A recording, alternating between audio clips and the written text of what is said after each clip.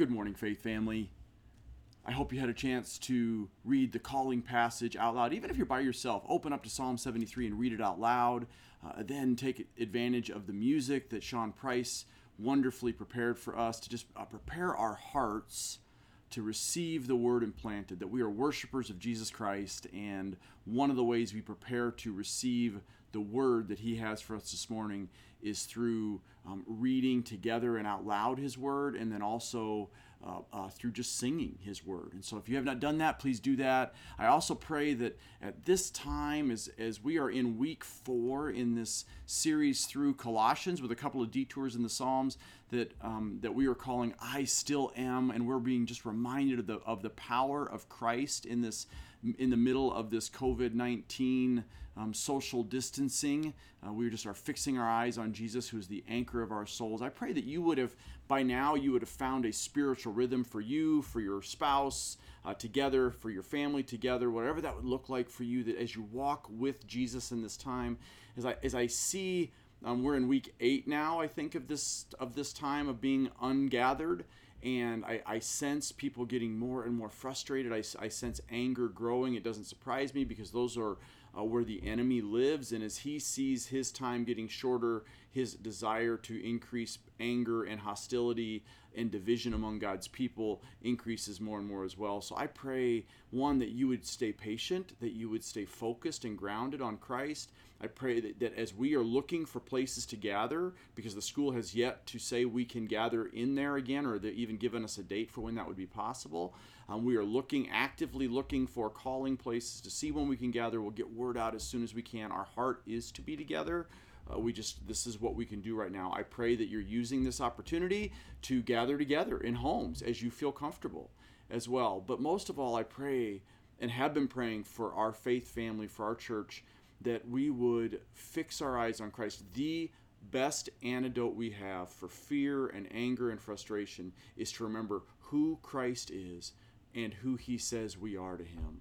And if we will remember those things, it will be well with our souls. So cling to that, cling to Christ. Before we jump into the question of the day, I have a few questions for you. And one of the things I don't want to, before we as things start to open up, even as of the recording of this, and there are businesses that are starting to reopen, and maybe it feels like we're walking back into a more normal life.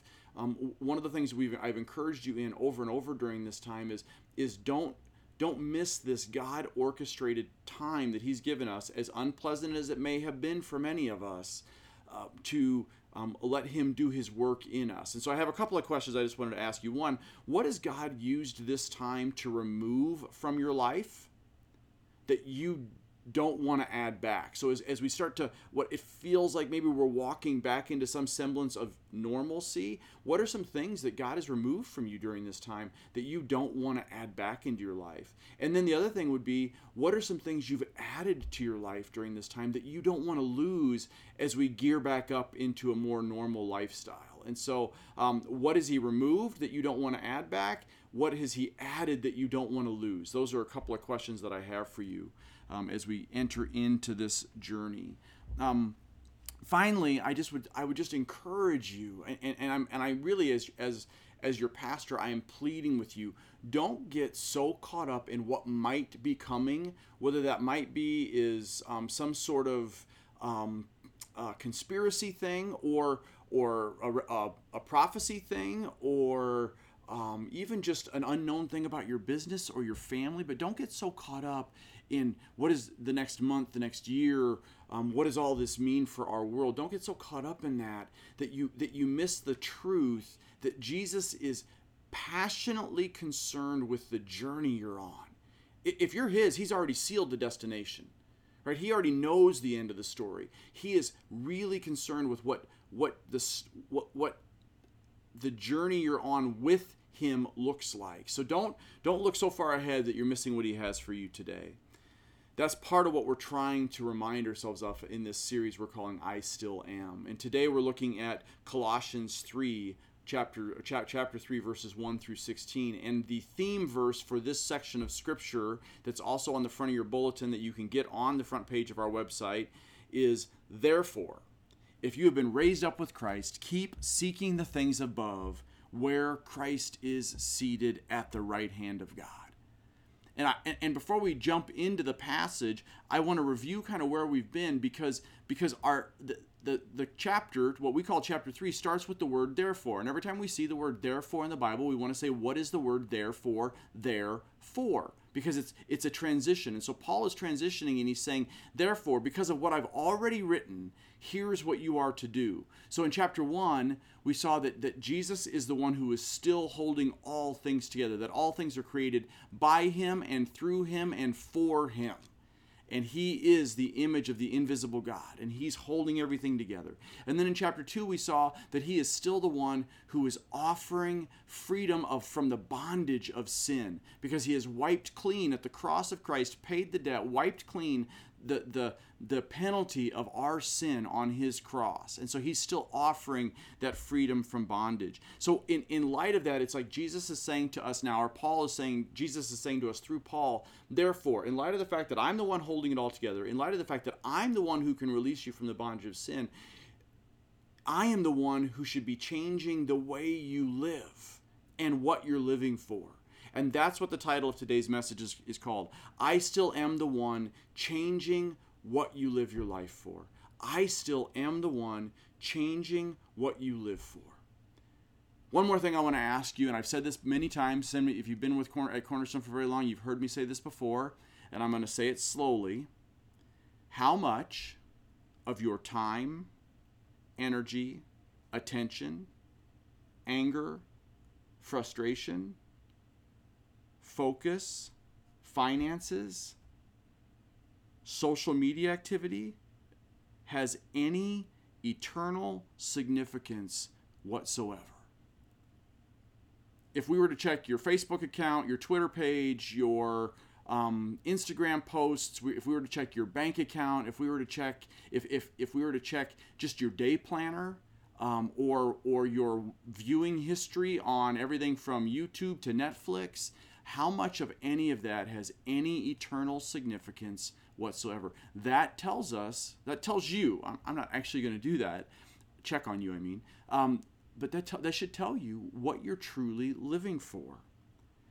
Our problem, and why it's so hard for us to live for eternal things, is because we have trust issues, and we have, as my brother Jesse Sines has said years ago, and it stuck with me to this day, we have a perspective problem. We all have trust issues and a perspective problem. So the question I'm asking today that Colossians 3 is going to help us answer is, how do we fix our perspective problem? How do we fix our perspective problem? And the outline we're going to go through today in this chapter is the way we fix our perspective problem is we prepare through upward thinking. We practice what we've changed our mind to think about into upward living. We practice it by living upwardly. And then finally, we press into his upward calling. So before we open up the Word of God, let me just pray. Father, I just come to you right now, and I thank you most of all for who you are. I thank you that your Son is the great I am, who walks upon the waves of this world and has everything in the palms of his hands. Lord, I thank you for the truth that it doesn't matter what we're worried about, because as long as we're yours, there is no need to worry. There are real things, real struggles, real pain, real affliction. I get it. I get it in my own life as well. But Lord, you are in control, and so our souls can rest in that truth. Lord, we confess that we are an anxious people, that we are a worried people. Lord, we confess that we can easily become distracted with just the things of this world and building our own kingdom, the selfishness that comes from that. But Lord, we thank you for the grace that you offer us. We thank you for the truth that even in the midst of all of those sins, worry and anxiety and selfishness, your grace is sufficient. Your power is perfected in our weaknesses. So may your power be made evident in this time as we walk through your word with you, and your Spirit brings it alive to the spiritual eyes of our heart. Lord, I thank you for churches that are proclaiming the gospel of Jesus Christ here in the valley and around the globe. Lord, I pray for my fellow pastors right now as we beg you for wisdom and discernment on how and when, and in our case, where we might be able to gather again. Lord, I pray that you would Help us find that balance between gathering that we might reveal the gospel and at the same time not ruining our witness by being by appearing selfish to people that you might be trying to draw to the gospel. Finally now, Lord, I pray that you would open our eyes, that we would behold wonderful things from your truth. Lord, I pray that you would help us to see how to fix our perspective. Lord, I pray that what we lack, you would give us. Lord, I pray that what we don't know, you would teach us. I pray that what we cannot see, you would show us. And I pray that what we are not yet, you would use this time in your word to make us. And I pray all this in the beautiful, majestic name of Jesus Christ. And all God's people said, amen. So if you open up your Bibles to Colossians chapter 3, we're going to jump right into the first part, and we're going to look at our first point, and that is that we are to prepare through upward thinking. We are to prepare through upward thinking. So in Colossians 3, verses 1 through 4, Paul writes, Therefore, in light of what we talked about or what we saw in chapters 1 and 2, if you have been raised up with Christ, keep seeking the things above, where Christ is, seated at the right hand of God. Set your mind on things above, not on the things of this earth, for you have died, and your life is hidden with Christ in God. When Christ, who is our life, is revealed, then you will also be revealed with him in glory. I know I don't ever want the teaching of God's word to be a word study, but I do think it is so much more rich when we can look at like the intentionality with which the Holy Spirit inspired Paul to write this letter and use certain words that we might miss the nuance of if we don't really understand what they fully mean. So I'm not trying to sound smart by sharing with you, here's what this word means in Greek, or here's the tense of the verb, but I am hoping that it will help unlock some of the beauty of God's word to you. So for example, in verse 1 when he says, you have been raised up, that is actually in the passive voice, which means that you didn't do it. It means somebody outside of you. The way Paul wrote it was you didn't do the raising. You didn't even help with the raising. Somebody outside of you, bigger than you, God obviously, is the one who raised you up with Christ. And then he moves on and he says, so because you've been raised up with Christ, keep seeking and set your mind. Those things are in what's called the imperative mood. Those things are and what that means is that it's the mood or the feeling of a command. So it would be like a drill sergeant barking in order. So he's saying, because God raised you up all on his own, without your help, here's your part. Do these things. Present tense, keep seeking and keep setting your mind on the thing. Keep seeking things above. Keep setting your mind on things above. Don't doubt it. Just do it. It is Paul's telling us, get your mind right. Get your mind right. Like, God raised you up. You are now alive in Christ. Your job now is to get your mind right because you have the mind of Christ. We read that in last week's reading in 1 Corinthians, I believe it was. Right? We are new creations spiritually. And then in verse 3, he says, you have died, and your life is hidden with Christ in God. Now, what is Paul alluding to there? Wait a minute, you have died and your life is hidden with Christ in God. He's talking to a bunch of people that are reading his letter, so they're still alive. We're sitting here reading his letter 2,000 years later. We're still alive. So what does he mean when he says, you are died? You have died. What part of you and your life is hidden? What part of us has died and what part of us is hidden? Well, the answer is the spiritual part of us. And this is, you're going to hear this over and over in this message and in the coming few weeks. Because we are in this place of living between the already finished and the not yet done. We talked about that a ton in our Revelation study through Revelation and Daniel that we did last spring and through the summer. But it's this tension of living between Christ said on the cross, it is finished, which means that if you're in Christ and the cross is applied to your life, the work is done, and God sees us like we saw in Colossians 2. He sees us as fully renewed, and yet it's not completely done. And the part that's not yet done is creation. The physical creation has not yet been renewed. And so we're kingdom people who have died and been transported in a very real spiritual sense to a new kingdom. And yet we're still living in this kingdom, which is the fallen one. So our flesh still sins, and roses still have thorns, and storms still come, and earthquakes still happen, and all those things are happening because we're living in this space between the kingdoms, right? But get this. Everything we say and do reflects on the God we claim to know and love, because it reflects and reveals what society we are truly citizens of. So back to our question, how do we change our perspective? How do we get our minds right? How do we set our minds upwardly, right? It's the reason that matters is because it reveals like really where do we see our citizenship?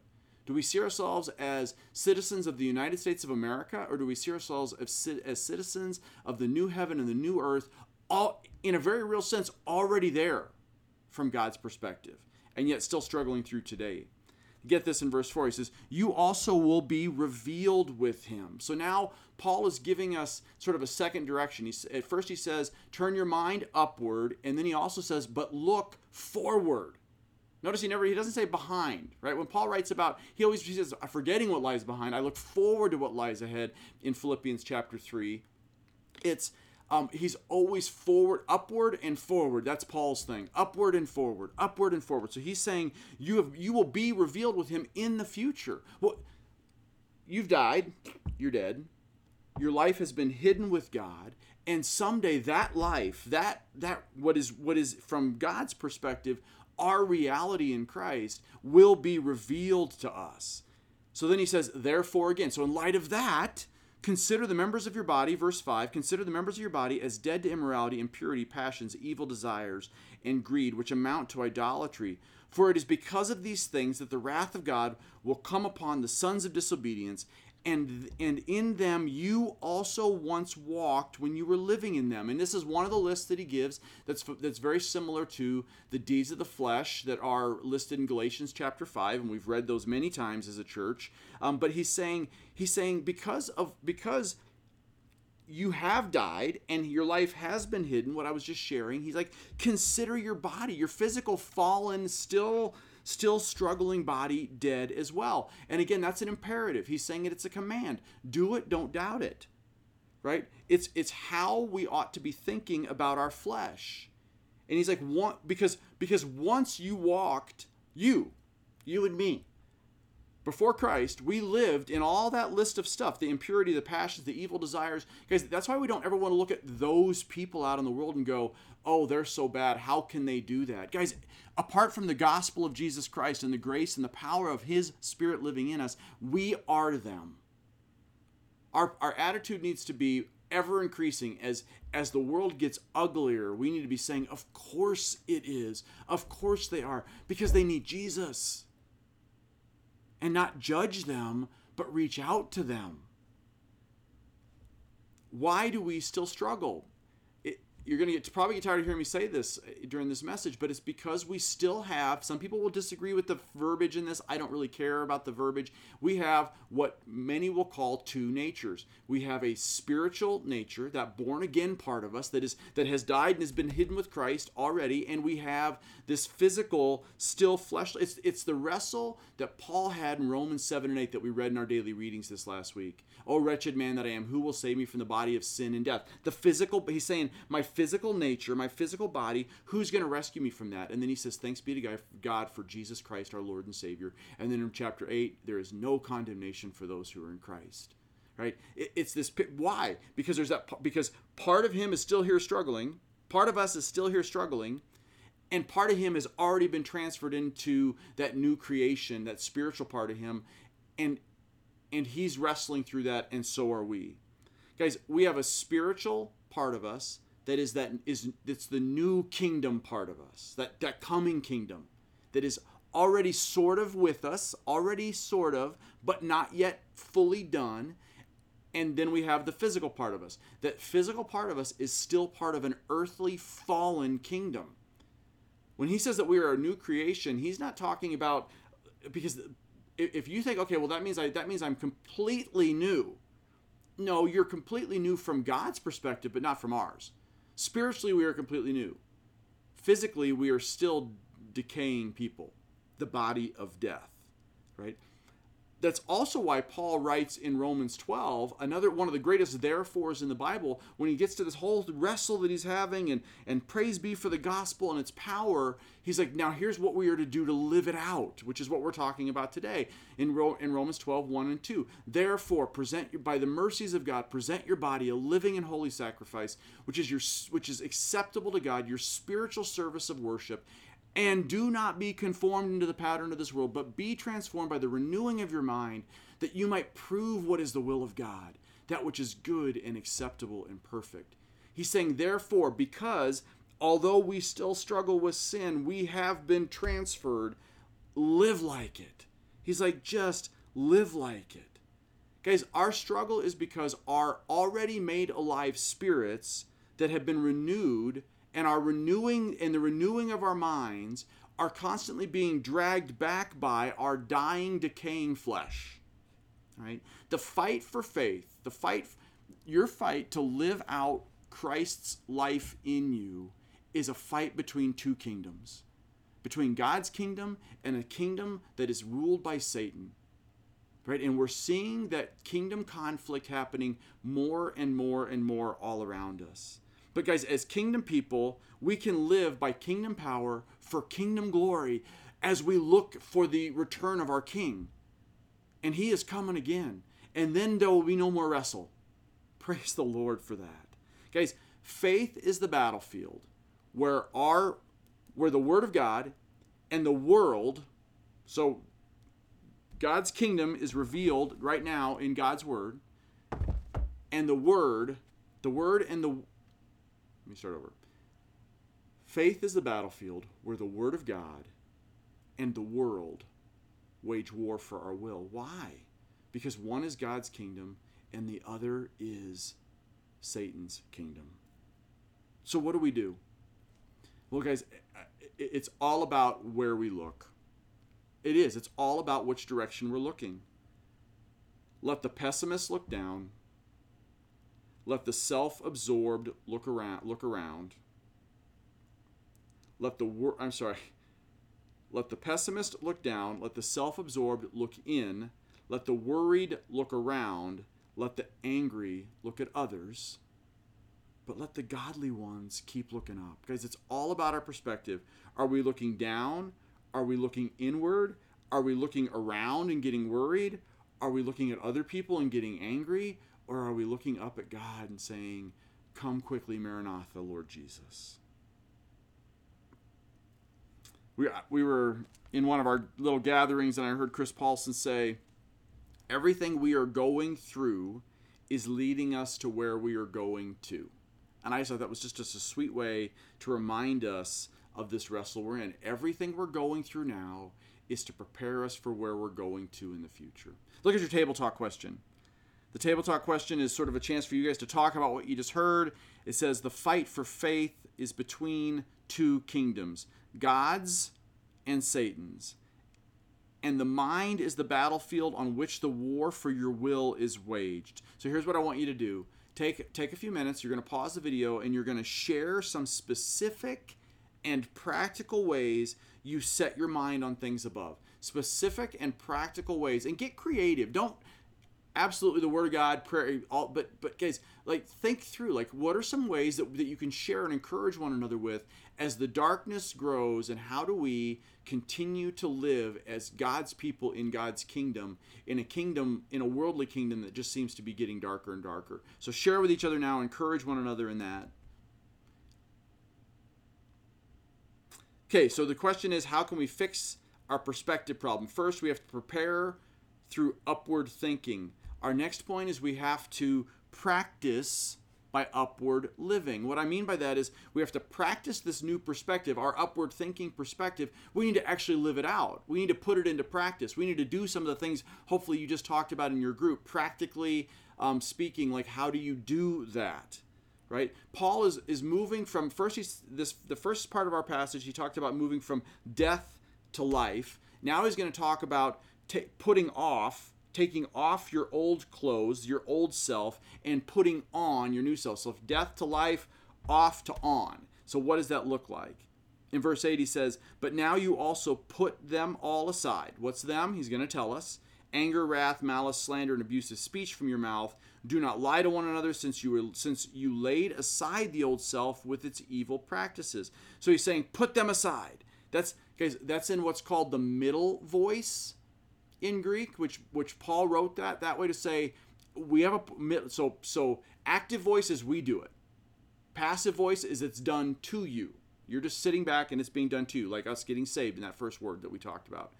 The middle voice is you partner with the one who is doing it, right? And so when he says put them all aside, what he's saying is with God's help, with the help of Christ, put aside these evil things. And again, this is very similar to Paul's deeds of the flesh that he lists in Galatians chapter 5. And he's saying stop these sinful behaviors with Christ's help. And then in verse 10 he says, having put on the new self and having been renewed by the true knowledge of God according to the image of the one who created him. A renewal in which there is no distinction between Greek and Jew, circumcised or uncircumcised, barbarian or Scythian, slave or free man, but Christ is all and in all. So he's saying you put on the new self, and again, that's in the middle voice. He's saying having put on the new self with Christ's help. So you take off with Christ's help, stop doing those things. You put on, start doing the new things with Christ's help. But now get this, being renewed. That's in the ongoing active tense, means it's always happening to us, but it's in the passive, which means God's the one doing it. So here's what he means. He's saying you work by the power of the Spirit of Christ in you, you take off. By the power of the Spirit of Christ in you, you put on. But it is Christ alone who is changing your wardrobe continually. Guys, here's a way to think of put on the new, being renewed. It's in this active passive voice. It means somebody outside you is doing it. Is Christ is doing your dirty laundry continually. He is the one who is continually wiping away, taking care of your new clothes. Do you ever wonder? I was thinking about this as I was preparing for this message, even this morning. Do you ever wonder, like, why when in Revelation, when we were going through Revelation, and you're going to read a little bit more about it in your daily readings this week in Revelation 14, and then in next week, Lord willing, in Revelation 15. But as it talks about the witnesses who are coming back, the martyrs, the witnesses, God's people who are up in heaven, who are returning with Christ, remember how they're all dressed? They're all dressed in white linen. Why? Because there's no dirty laundry anymore. Right? In the new heaven, there's no, all that laundry's been done, and it's in the new kingdom. There is no dirt. There's no dirty laundry. And Christ is coming back with those people with he's dressed in white. They're all dressed in white. Why? Because their laundry is clean. The problem is our laundry, even though Christ already, we talked about this 2 weeks ago, Christ sees us, God sees us through the lens of Christ's cross as completely clean, as white clean. We still get dirty. We still feel dirty, and our laundry still needs to be done. And what Paul means here when he says being renewed, it is Jesus is constantly renewing. He's constantly doing your laundry, right? It is, guys, that picture of the witnesses coming back that we saw over and over, because it's throughout Revelation, it is what the writer of Hebrews is talking about when he says in Hebrews chapter 12 that therefore, another one of those therefores, because we have such a great cloud of witnesses surrounding us. Those are the witnesses. We have such a great cloud of witnesses surrounding us, the ones that are going to come back, the saints that are going to come back with Christ in the clouds. Let us lay aside the sin that so easily entangles us, and let us run with endurance the race that is set before us. Guys, do you understand what he's saying? He's saying stop letting your laundry get dirty so that you look more like those people dressed in white that are coming back. Yes, he knows we're going to get dirty down here. He does. That's why there's grace. That's why there's the cross. But he's saying, lay it aside, because it's just the dirt's gonna weigh you down, and run with endurance the race set before you. How? Fixing your eyes on Jesus, the author and the finisher of our faith, who for the joy set before him endured the cross, despising the shame, and is seated at the right hand of God. Right? Guys, the kingdom wrestle, we are in a kingdom wrestle because we live in between this already and the not yet. our spiritual passport, I have one, maybe you have one too because you've been to Mexico on a missions trip or something. I have a passport. It says that, it physically says that I'm a citizen of the United States of America, and that's a wonderful thing. I'm not discounting that. I would take that passport anywhere in the world over any other passport in the world. But my real passport, the one that really matters, is my spiritual passport. And what it says is that I'm a citizen of heaven. The question becomes, am I living like my passport says that? Right? Am I living like I'm a citizen of heaven, or is my primary identification passport, I'm a citizen of the United States of America? I love this quote by C.S. Lewis. He says this: "We are still our conscious self." He's talking about this wrestle, this struggle between the two kingdoms. We're still our conscious self, the same person, but at the same time we are new persons. The old in us has died. Now something new and holy is planted deep within. He's saying,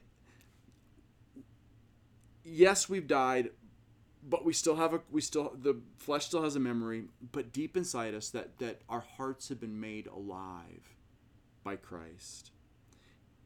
It is His Spirit in us that has implanted us, that has turned our heart of stone into a heart of flesh. Guys, but understand what Paul's telling us now about practicing this living upwardly, doing what God's word tells us to do. This is not about white knuckling this and just trying to do better in our own strength. Guys, if what you do is today you go, okay, I just need to start living better, you're going to fail. It's short-lived. It is only by God's power. It's by tapping in to an otherworldly, that other kingdom power that part of you has already been transferred to. It's tapping into that and drawing your physical strength from that power the supernatural power of the Holy Spirit in you that will allow you to live this way. Don't try to do it in your own strength. This is not about doing more. This is about being. This is about being conscious of His powerful presence living in you. And he says that in verse 11. There is a renewal in which there is no distinction between Greek and Jew, circumcised and uncircumcised, barbarian and Scythian, slave and free man, but Christ is all and in all. Here's what he's saying with all those different types of people, whether it be Greek or Jew or circumcised or barbarian or Scythian was just another type. They were barbarians. So basically what he's saying is there's no class of people in God's economy. The ground is level at the foot of the cross of Jesus Christ. Everyone is the same at the cross of Jesus Christ. Guys, there are no nationalities. It is all, what do you do with Jesus? That is the question of life, right? We have more in common with our brother and sister who are believers in Jesus that live in China and Uganda than we have with our unsaved family, biological family, that might be living in our own home. I know that can make people feel uncomfortable, but biblically it's true. It doesn't mean that we don't love those people. It doesn't mean that we don't still want to hang out with those people. It doesn't mean that we don't want to. But spiritually, kingdom, right? If you say no, my real family is this physical family, you're denying the spiritual reality, which is what Paul is talking about in verse 11, right? Do we believe that? Do you live like that? Do you love people that are not like you? Different nationalities, whatever you want, ethnicities, socioeconomic status, whatever it is. Do you love people that are different from you? Because they're different. Guys, I've said this over and over. People that don't like diversity of all kinds, people that don't like diversity are going to hate heaven, because heaven is full of people from every tribe, tongue, and nation. And so we better get used to being with people that are different than us.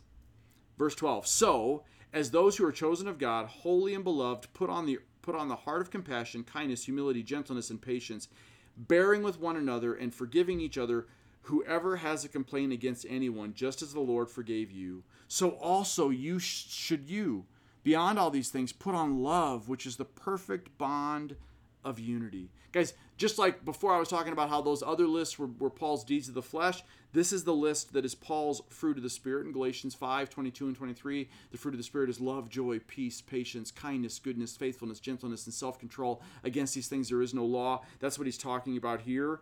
Guys, and certainly it is worth taking some time this week and just all like reflecting on how is my life reflecting these things, like forgiveness and gentleness and patience, etc.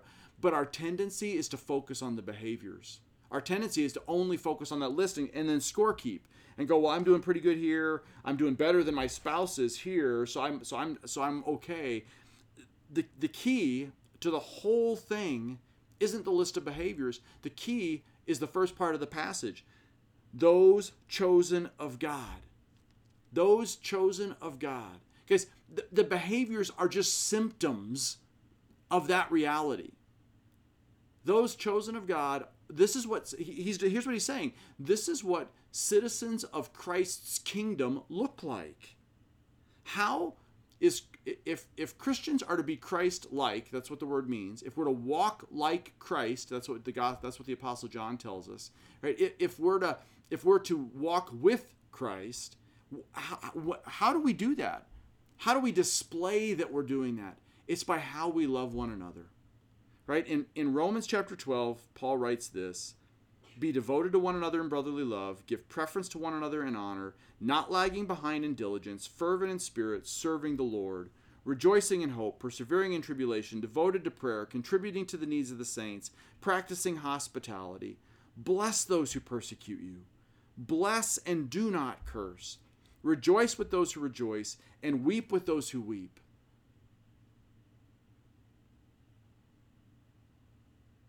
I just wanted to pause there for a minute and let that sort of sink in, because there's some hard stuff there.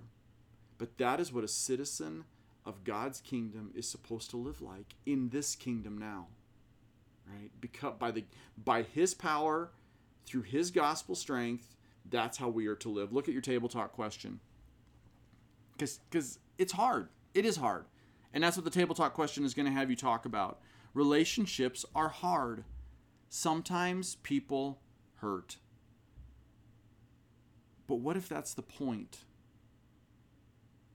If God's goal for his kingdom people is Christ-likeness, and Christ's love and grace and forgiveness are the things we love most about Jesus, wouldn't God give us opportunities to practice those things in ways that look similar to how the Messiah and so many other saints suffered?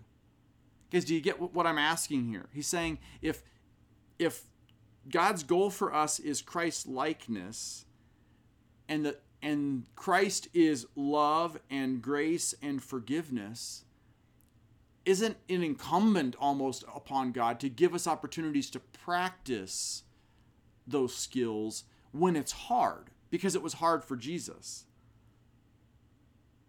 So here's the question that I want you to discuss. So in light of this, how have you seen hard relationship experiences grow you in the image of our King? How have you seen hard relationship experiences grow you into the image of Christ?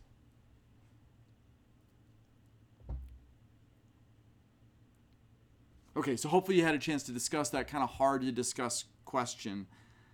I just want to remind you of a couple things. Guys, remember, God is telling a beautiful story. Yes, life is hard. This is a wrestle. Being kingdom, like living between these two kingdoms is a hard thing. But here's what we have to remember.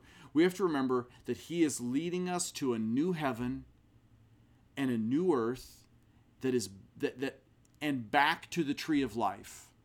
Right? That in the Garden of Eden there was the tree of life, and when Adam and Eve sinned, they were removed from there so that they wouldn't eat that tree. And at the end of Revelation, at the end of the story, in the new heaven and the new earth, there's the tree of life.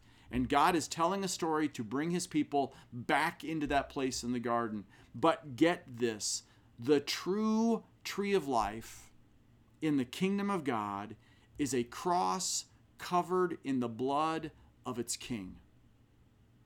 The true tree of life in the kingdom of God is a cross covered in the blood of his king.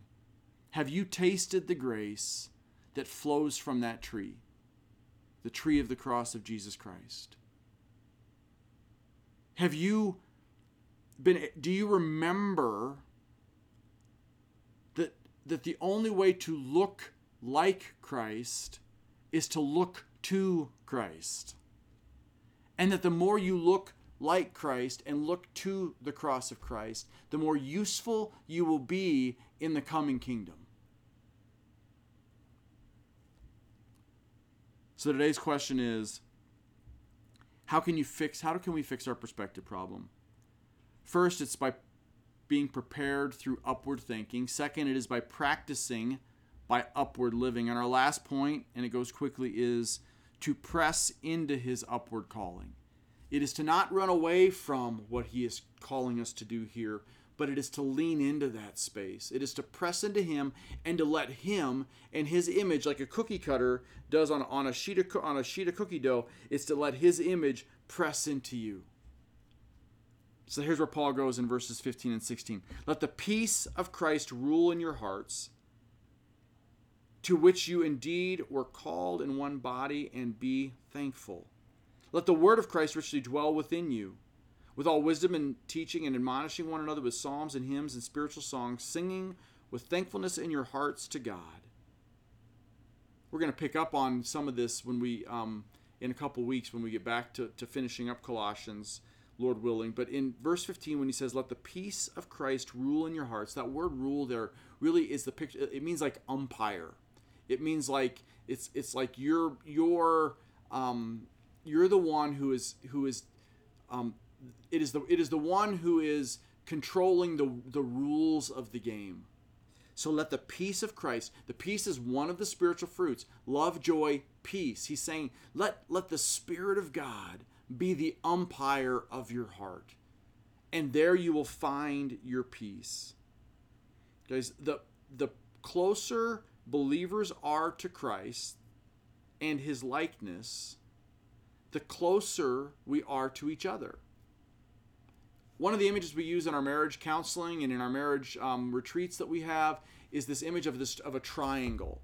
And so it's this idea that when you have two people, if they're both looking to the cross of Christ, so you have a husband and a wife, let's say, and they're both looking to the cross of Christ, and that means that they're in the Word, and they're spending time together in the Word, and they're praying together, whatever that looks like, but they're looking to Jesus.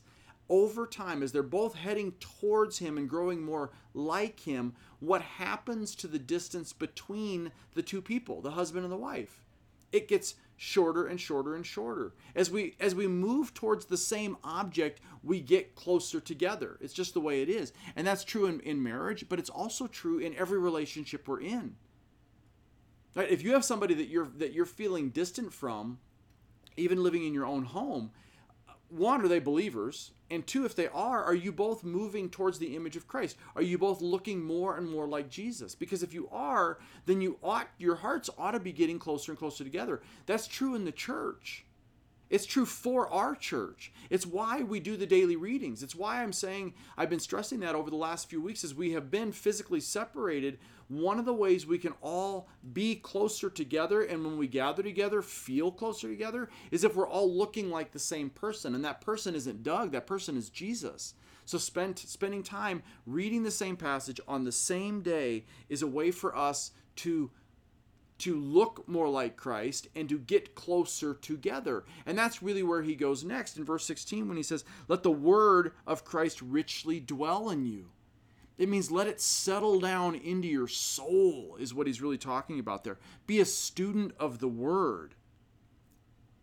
And all of these things lead to teaching and admonishing one another with psalms and hymns and spiritual songs, singing with thankfulness to God. He's saying if you'll do these things, if you'll let the Spirit of the living God umpire your heart, and you'll let the Word of God make you look more and more like Christ and draw you closer together, here's what it's going to look like. You are just naturally going to end up together, drawn together, singing and praising and worshiping, which is what we're going to be doing perfectly in the new kingdom. He's saying you can do that now. Why? Because the gathered church, and I know it's ironic to talk about this right now, but the gathered church is as close to heaven as we will get in this fallen kingdom.